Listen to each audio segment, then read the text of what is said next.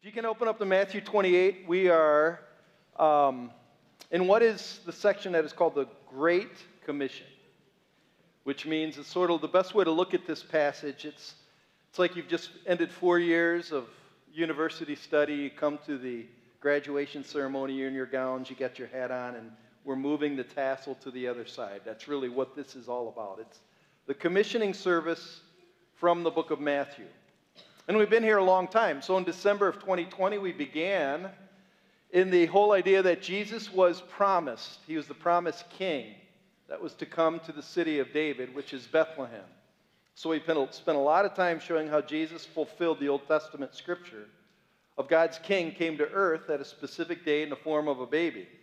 Then later on, we started seeing that Jesus went to Galilee, the region where he was over the Sea of Galilee, and he had some of the best sermons man has ever known. He chose his disciples there. He chose them to help start his kingdom. And the whole idea of Matthew is that God wants to begin his kingdom in our heart, and someday we're going to see it with our eyes. Theologians call it the kingdom that is already, but not yet. It's already in us by faith, where it starts ruling our hearts, but it's not yet. Soon, I don't know how soon, Jesus is going to come out of the sky. He's going to leave his Father's presence, going to come out of the sky, and he's going to take over this world. And he's going to set up his real kingdom. But what Matthew's about is to start the kingdom in our hearts. That's where it begins. So that's why he gave us, Chris read it this morning, the Sermon on the Mount. Talks about the rules of the kind of heart that it takes to be in his kingdom. Blessed are those who are poor in spirit.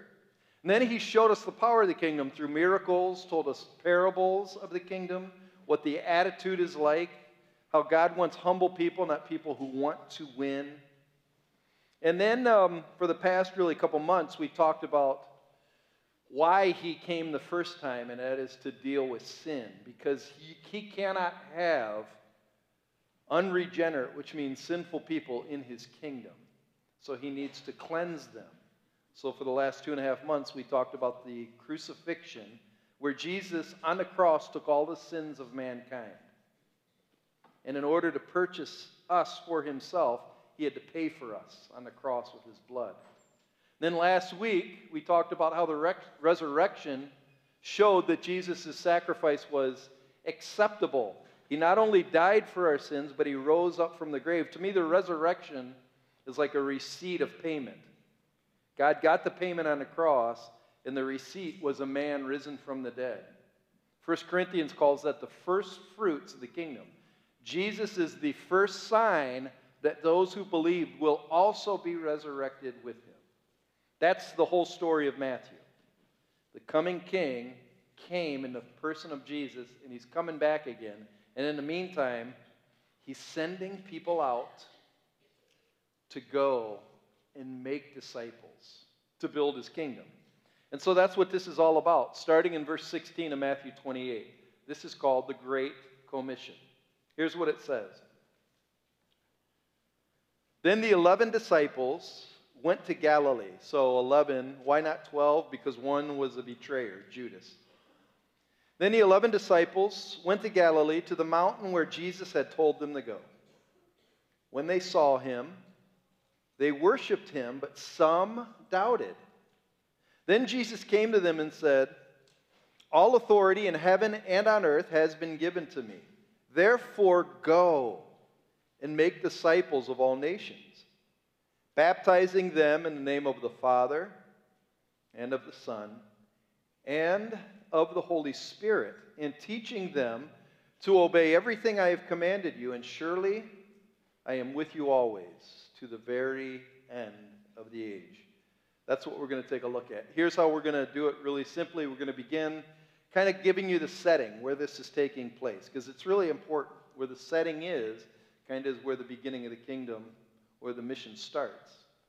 Then we're going to talk about the three, what I'd say, aspects of being missionaries or being sent out on the mission. And as we look at these three things, we need to apply them to ourselves and realize that you are the one he wants to go. He's sending you. So let's begin with the setting. It says in verse 18, Then the 11 disciples went to Galilee, to the mountain where Jesus had told them to go. So they are going to the place where they first started. Jesus is going to Galilee. This is the place where he multiplied the bread and the fish. This is the place where he gave the Beatitudes. This is the place where they went on that boat and the storm came and he calmed the storm. So he's telling the disciples, before I leave, I want to have one more meeting in that same place I called you. So you can imagine all the disciples as they go there, they probably looked over and just, remember when he did this? Remember when he did this? So everything for them was the past. Now Jesus is going to say, nope, it's time to take this on for the future. When I do premarital counseling, often one of my meetings I'll say, when people come to marriage, they are usually trained by media. So if you watch a movie, they'll have a guy fall in love with a girl, and the whole movie they're probably trying to, should they separate, should they get together? Then the end of the movie ends with the wedding. And it's like, then the credits start flowing, and they got married. What I tell people in premarital counseling, marriage is the beginning of the journey, not the end. In the same way, this book of Matthew, Matthew 28:16, isn't the end where, wow, what a life Jesus led. It's now what a life Jesus wants to lead through you. This is your beginning. This is where it starts. I want you to notice one principle as I was thinking about this, and this may be the most important thing of this message, is the place where he finds you, the place where he calls you, he called the disciples from Galilee, is often the place where he first sends you out. The place where he finds you, in the situation, in the circumstance, in the family, in the friends that you're with, he doesn't necessarily want you to abandon them. He wants you to begin with them. We have this idea that he's kind of saved us. He saved us to put us in this little box with 4 walls called the church. And he locks it up so the bad people can't get to us. So he saves us to keep us. When I was a little kid, I had a treasure box. And in this treasure box, it was a little gold box, and it had a little skull on the front, and I got a little lock, one of those little gold locks. I could click it. I had my own little key, and I put it in there, and I'd open this box, and I had green velvet on the inside, and I'd find a magnet and put it in there. I'd put like a little Cleveland Browns helmet in there, and I'd put some arrowheads I found in the backyard, rocks I thought were old Indian arrowheads. And I'd put them in the box, and then I'd close the box, and I'd click the lock, and I'd put the treasure box on my top shelf so my rotten brother couldn't get into it. Couldn't destroy my magnets, And I think a lot of people think that's what salvation's all about. Jesus finds people he wants, puts them in a little box called the church, hides them away until he comes back so he keeps them safe. But that's not why he saved us. He didn't save us to keep us safe. He saved us to show us off. The kingdom begins with us. And honestly, it begins where we were saved. I was talking to the prayer partners, and I was thinking about it. And we were kind of talking about family life and everything. And often, when we live in our house, we take on a persona. Guys take on the persona of tyrants. Kids should be seen and not heard. And if they come in there and they're yelling, yapping, shut up and get out of the room. But then when we come to church, we are all, isn't God good all the time? Then we get home, we say, shut up, kids. Like we're tyrants. And then wives are queens. Whatever they say, you better do it, or else mama's going to be mad. If mama ain't happy, ain't nobody happy. Stop it. You've been redeemed. Change. Dad, you should be the primary servant in the home. Mom, you should start loving your kids. You're not the queen. You're Christ's image. You're to serve. A lot of people get on the phone. Right before they get on the phone, they're yelling at everybody in the house, and they get on the phone, and they put on, hi, how you doing? Shut up. Hey. You know who you should be nice to first? The people that you're closest to. That's where it begins. Where Jesus finds you, start there. Honestly, it started with my mom and dad like that. My dad was a pretty angry dude. Then all of a sudden, he's not getting angry like he used to. My mom and dad used to do a lot of like play games. They'd play Scrabble all the time. They'd have Scrabble tournaments all night long. Then all of a sudden, my mom and dad would do this thing called Bible Study Fellowship where they go on Monday nights and meet with a group of people and do studies. And my dad would be studying. What are you doing? The mission starts in the home. I shared this in the first service, and I only talked about moms and dads, where dads got to quit being tyrants and moms got to quit being queens. And somebody came up to me and said, there is a third group in there. What do you mean? Kids need to change too. So you guys change. No, I say it because really it should start with mom and dad, actually. We always shift responsibility. It should start with me. I need to be Jesus. I just do. And so he hasn't saved us to put you in a box. He saved you to show you off. Let me show you what I mean. Go to Ephesians chapter 1. Ephesians is a letter written to the early church, but it's really how to be church is what the book of Ephesians is all about, how to be church. But Ephesians chapter 1, he's very specific in why he chooses you, what he wants you to do. And listen to what he says starting in chapter 1, 4 through 6. It says, for he chose us, this is verse 4, he, meaning God the Father through the Lord Jesus Christ and the power of the Holy Spirit, he chose us in him before the creation of the world to be holy and blameless in his sight, meaning he wants us to be different people. In love, he predestined us to be adopted as his sons through Jesus Christ in accordance with his pleasure and will. For what purpose? Verse 6. To the praise of his glorious grace. We are chosen to be shown off. We are his trophies. He takes a guy like Chris Weeks out of the mud, as it says in Psalm 103, out of his loving kindness, pulled me out of the muddy pit, and he set me up and crowned me with loving kindness and tender mercy. I'm not a creature of the slime anymore. I'm a royal, noble person. I need to start acting like it for his glorious grace. Because people say, Chris, what happened to you? You used to be really weird. Oh, you're still kind of weird, but I like you. What happened? Jesus happened. Look at verses 11 and 12. In him, again, Christ, we were also chosen, having been predestined according to the plan of him who works out everything in conformity with the purpose of his will. What's the purpose of his will? In order that we who were first to hope in Christ might be for the praise of his glory. So when people see us, they can't not stop talking about Jesus. So let's go to Matthew. So how do we do this? There's 3 ways to carry out this mission, according to Matthew 28. Look at verse 17.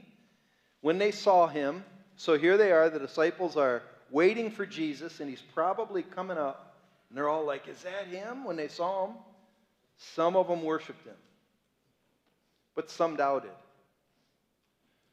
The first thing I think we have to realize, in this word doubt, sometimes people have said this word doubt means they have denied him. No, this word doubt is the same word. Remember when Peter was walking on the water when it's storming, and he sees the storm, and he starts sinking, and Jesus saves him, puts him in the boat, and Jesus says, oh, Peter, you of little faith. Basically, the whole idea is that Jesus chooses flawed human beings who sometimes are going to worship with all their heart and soul and strength. Sometimes those same people are going to doubt. Who was doubting here? It's the disciples. Some worshiped, some doubted. Remember Thomas? Thomas said, I'm not going to believe until I see the holes in your hand and in your side. And then he was able to touch it, and he goes, I believe. Jesus goes, blessed are those who see and believe, but really blessed are those who don't see and believe. So in a way, this whole idea, but some doubted, is this idea that both doubt and faith will coexist sometimes in human beings' lives. We're flawed human beings. So he's sending out flawed human beings who sometimes doubt. Doubt in this case means is hesitant, isn't sure, probably wonders, why did you choose me? I'm not that great. Flawed human beings. Doubt, however, does not mean sin. There's been a big movement in the early, specifically in the 50s, 60s. You never doubt, you just believe. And if you doubt, that's sin. Let me talk about the war of doubt for a minute. I think this is really important. Doubt is kind of like a fuzzy aspect of life where I'm just not sure. And to picture doubt, doubt is like a slide that goes down. It's a slide that goes down. And if I have a doubt and I don't do something about that doubt and I just let that doubt be and sit in my heart, it starts sliding down. It gets darker and darker. Here's some of the doubts that I'm sure all of you have had. A doubt like, is Jesus really real? Like right now, we teach. If you've never been here before, we believe, even though we can't see him, Jesus hears me right now. Jesus can read your mind right now. He's sitting at the right hand of the Father, and he's receiving your worship, or he hears your criticisms of him. And he's alive.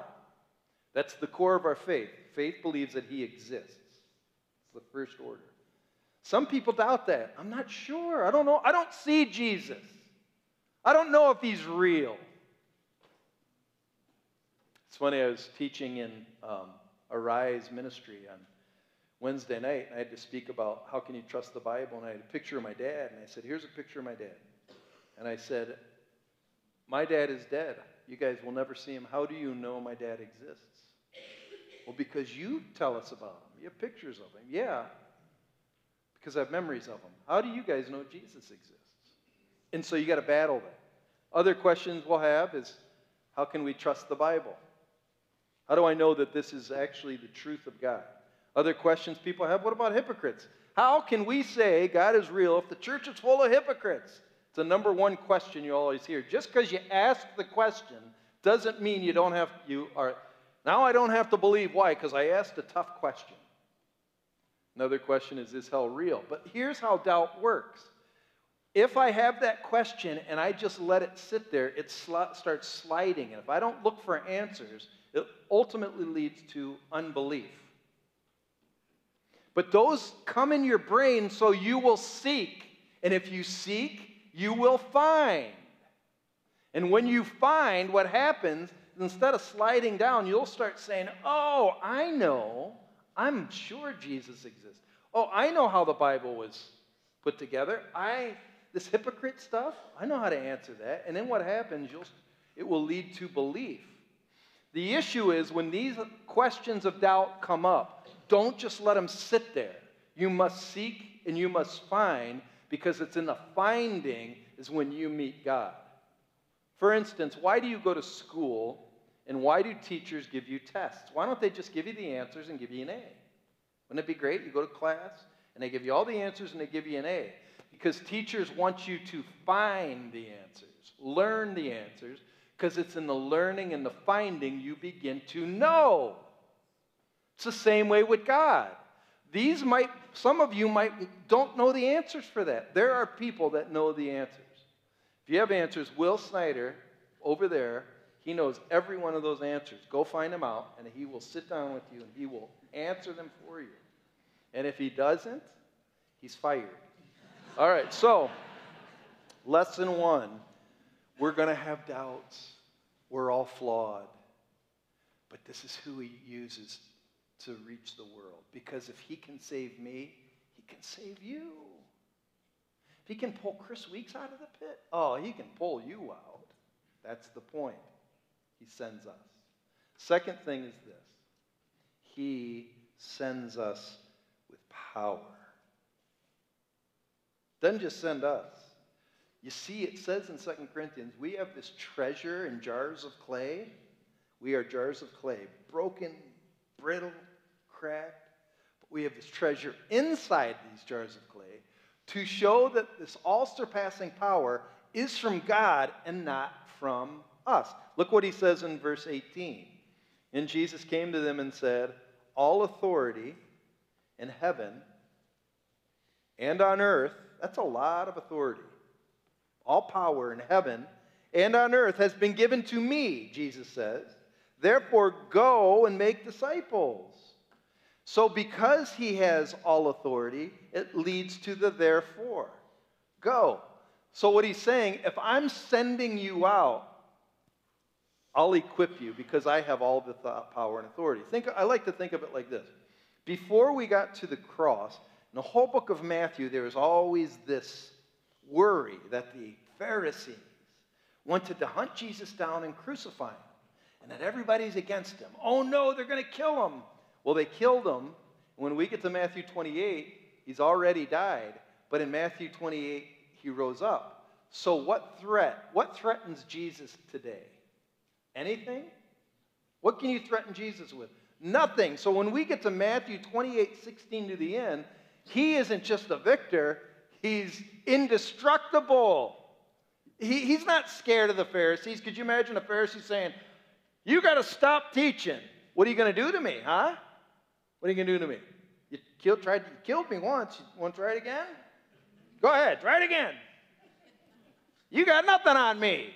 This same Jesus lives in me through the Holy Spirit. So when he sends me, greater is he that's in me than he that's in this world. So when you're sent and you're terrified, I don't know if I can go do that. All power has been given to me. Let me show you how power has been given to him.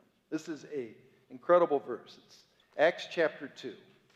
And this is a verse I call how the ascension led to his coronation and what he's doing now. Okay? This is what Jesus is doing now. So if you ever go to an ordination and say, what is theologically is the incarnate Christ who is risen from the dead doing today? Specifically, here's what he's doing. So it says, God raised Jesus from the dead. So when he was risen from the dead, he was on the earth for 50 days. In this story that we're reading is part of that 50 days. He eventually goes to the Mount of Olives where the disciples see him leave. He leaves the earth, goes up. So when he left the earth, what he did is he instantly went through the heavens and went to sit down at the right hand of the Father. And it was his coronation. Coronation means he was made king. Listen to what it says. God raised Jesus from the dead, and we are all witnesses of this. Now he is exalted to the place of highest honor in heaven. There's no higher honor. At God's right hand, and the Father, as he has promised, given him the Holy Spirit. So imagine, you know what the gift of the coronation is? It's kind of like he was given a golden bowl. And in that bowl is the Holy Spirit that he has the right to pour on whoever he wants. He gets to choose his inheritance, it says in Psalm 2. He gets to choose the people of the earth. He wants to join his kingdom that someday will reign in heaven with him. So each one of you in here who believes, he was sitting at the right hand of God, poured his Holy Spirit out to you. The Holy Spirit has a job. The Holy Spirit has a job to convict the world of sin, which means he comes to convict you of your sin. He declares the righteousness of Christ, and he enlightens your eyes to see the glory of God in the face of Christ where you want to believe. And then once you believe, he seals you with the Holy Spirit. So Jesus has the power and authority to send out the Holy Spirit on who he will. He's got all power. It's amazing. And then it says, Holy Spirit to pour out on us just as you see and hear today. For David himself never ascended into heaven, yet he said, the Lord said to my Lord, sit in a place of honor at my right hand until I humble your enemies, making them a footstool under your feet. So Peter's saying, Psalm 110 was prophesying about Jesus. The Lord, the Father God, was saying to my Lord, Jesus Christ. See, David's calling his son my Lord. Lord said to my Lord, because he's David's descendant, but he's David's Lord. The Lord said to my Lord, sit at my right hand until when? I make everybody subject to you. So Jesus has complete authority. Everything's going to make subject under his feet. Peter ends by saying, so let everyone in Israel know for certain that God has made this Jesus, whom you crucified, to be both Lord and Messiah. He's the king. That's what he's doing right now. I like to look at it like this. When I was taking theology class in the Old Testament, people would come around the world to the temple. The temple was in Jerusalem. Jerusalem was in the middle of the earth. It was in the crossroads of Europe to the north, Asia to the east, and Africa to the south. So the world would cross through Jerusalem. To show himself off, he built the temple right in Jerusalem. So people would come and see the grandeur of God at the temple. That's where they came to worship. Now what God has done is he has taken the Holy Spirit, who was in the temple in the Old Testament, and now has poured it on us. And we now are mobile temples of God who are to go and tell. We're like RVs with the Holy Spirit inside of us. We are the camper of God going around the world, taking him and going and telling. That's our job. And God has all-surpassing power. Lesson 3. So lesson 1, he used flawed human people. Lesson 2, we have all the power inside of us to go. Lesson 3 is this. We have been given a very specific mission, a job to do. And our job is found in verse 19. Here's verse 19. And remember, if we're given a job to do, he'll give us the power to do that job. That's what the last thing was about. So verse 19, therefore go and make disciples of all nations. Our job is to be in the process of making disciples. There's 2 questions that have to be answered. The first one is go. I realized when I talked about this the first service, it didn't land too good, Bob, so I'll kind of quickly about it. There's been a big dispute. What does the word go mean? In the Greek, is it an imperative or a participle? All of this kind of stuff. If it's a participle, it means as you go, which means if you're a plumber, just as you're plumbing, disciple people. Or as you're a baker, make bread while you're discipling people. Or does it mean go? Go be a missionary. Go to the world and be intentional about reaching people all over the world. Well, truthfully, it means both. It means that we need to be intentional about sending people around the world. We need to be intentional about going, when I go to work today, I'm going to try to bring up some conversations about Christ. I remember one of the things I did when I worked at J. Riggins is I'd sell suits there, and ties. And I'd say, God, I don't like just going up and witnessing while I'm working because it's not my job, but it kind of is awkward. Will you make conversation? Help me hear conversations and start conversations so I can tell people about the gospel.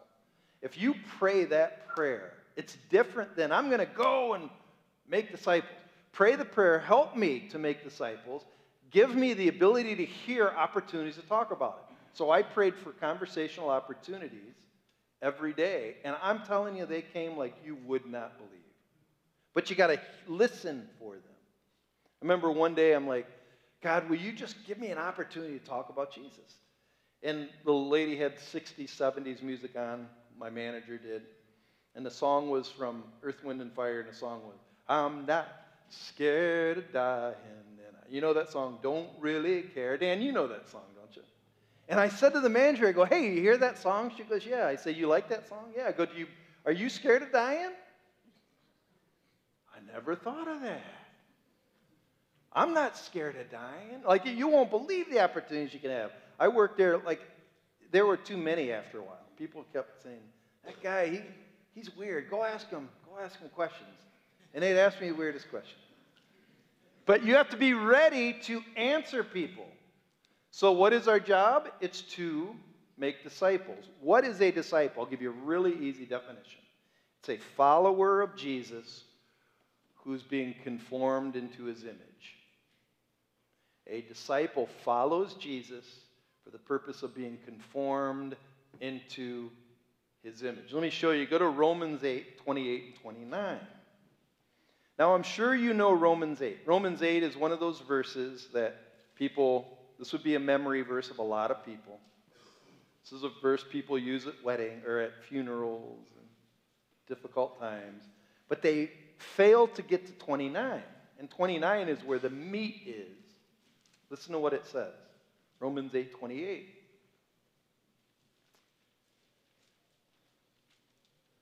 Says, and we know that in all things, God works for the good of those who love him. So that's normally where we end. God is always working for the good for those who love him. Who have been called according to his purpose. Who have been chosen, meaning to do something for him. What is it? Verse 29. For those God foreknew, he also predestined to be conformed to the likeness of his Son. That's why we're here. That's what a disciple is. A person who daily is being turned into the attitude and the mindset of his son. That's why I said earlier, a dad in the home has no right to be a tyrant. Why? Because Jesus wouldn't be a tyrant. A mom has no right to be a queen where everybody has to do what she says. Why? Because Jesus wouldn't do that. He wouldn't do that. I like to, Aaron, what I like to do in marriage counseling, I like to tell people about Denethor. Remember Denethor? Denethor was the steward. And the steward sat on the throne of Aragorn, who's the king. But the king was gone, so Denethor sat on that throne. But Denethor was supposed to be the king until the king showed up, but act like the king would in his place. But Denethor was a selfish man. He was acting like a tyrant. In the same sense, we are in our house. We are sitting on Christ's throne, representing him until he comes again. Because in a sense, he is the king of our children. We are not. So we are to act like the king in his stead. We are stewards of kingship. So what we ask ourselves is, when Jesus would rule this house, what would he be like? Would he be a jerk? If Jesus would answer the phone in this house, would he be really nice and then scream at everybody after he's out? What would he be like? Really, what would he be like? That's the question. That's the question. A disciple is somebody who's following Christ for the purpose of being like Christ.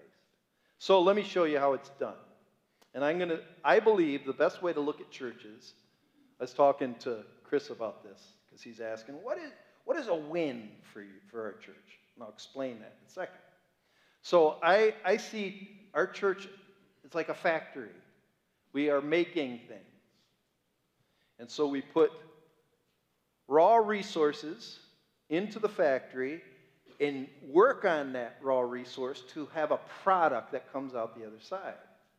And so in the resource are fallen, broken people come to church. People who don't believe in God, people who are ruled by their passions, people who are under the wrath of God. That is who God wants us to go get, to bring to the factory.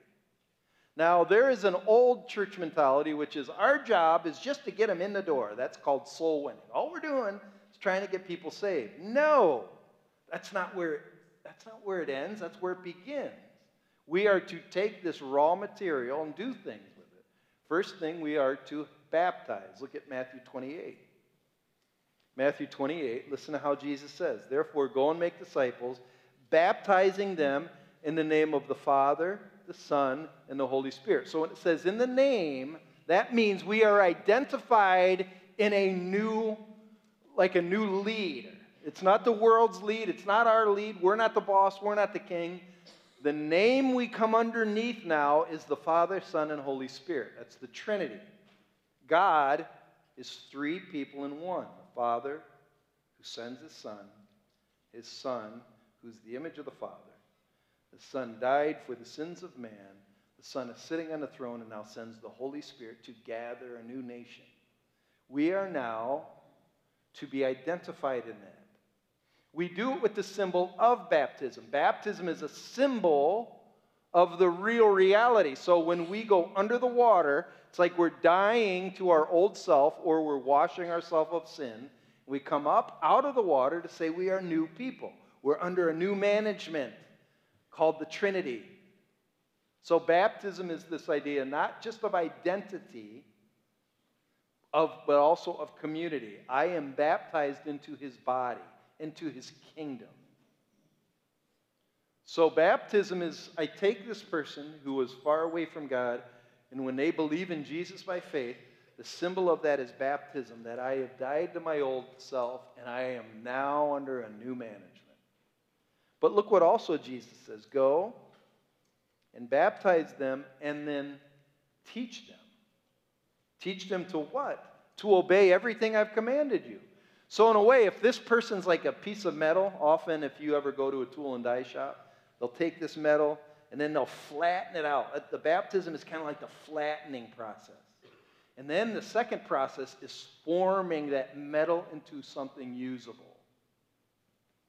So the baptism is I'm identified. I'm coming into submission to a new lead. I'm flattening out. And now teaching forms me into a useful person for Christ.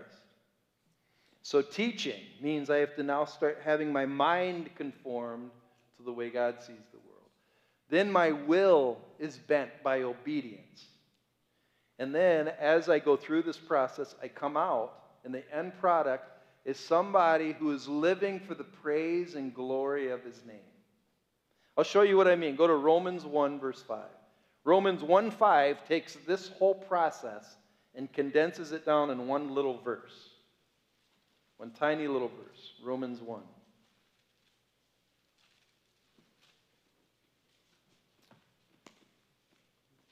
Lord of the Flies, Lee. Beelzebub keeps bugging me up here. Romans 1:5.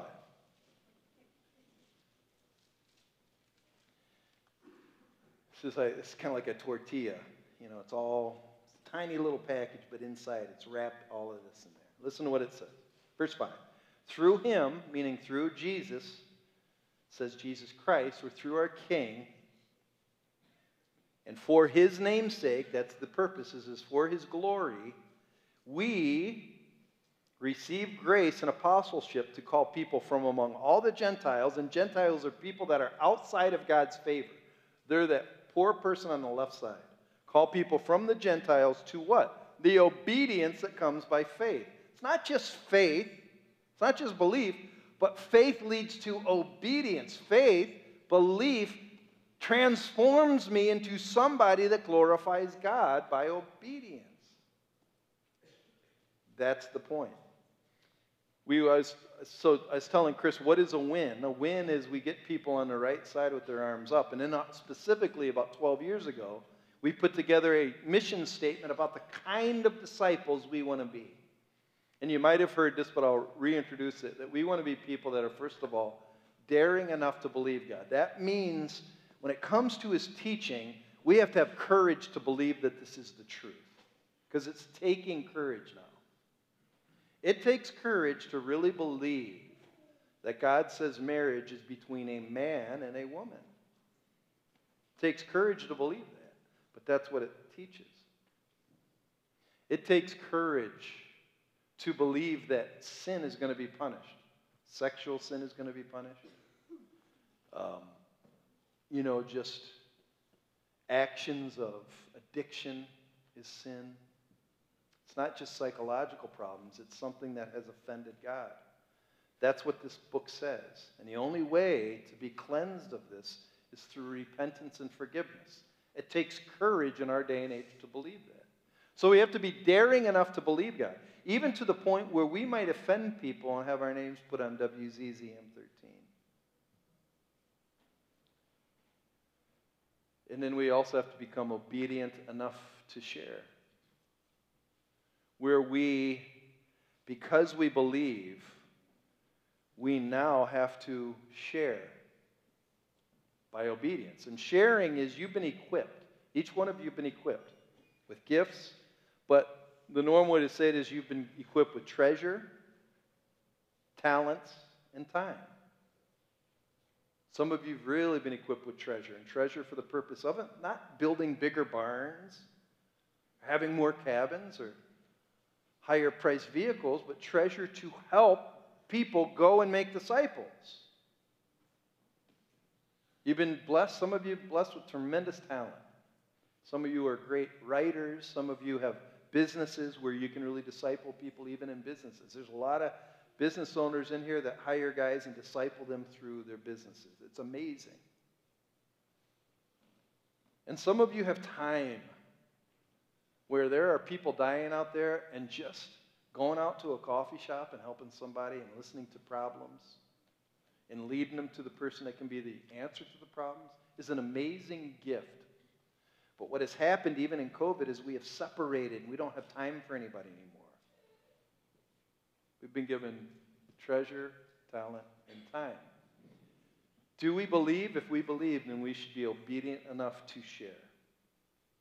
Some of you are like, but that's scary. That's scary. This is why Jesus ends Matthew by saying, I'm with you always. Even to the very end of the age, which means even to the day when the King comes through the clouds and sets up his kingdom on earth, his Spirit that he pours out is with us all the time. So, I only have one word. Go.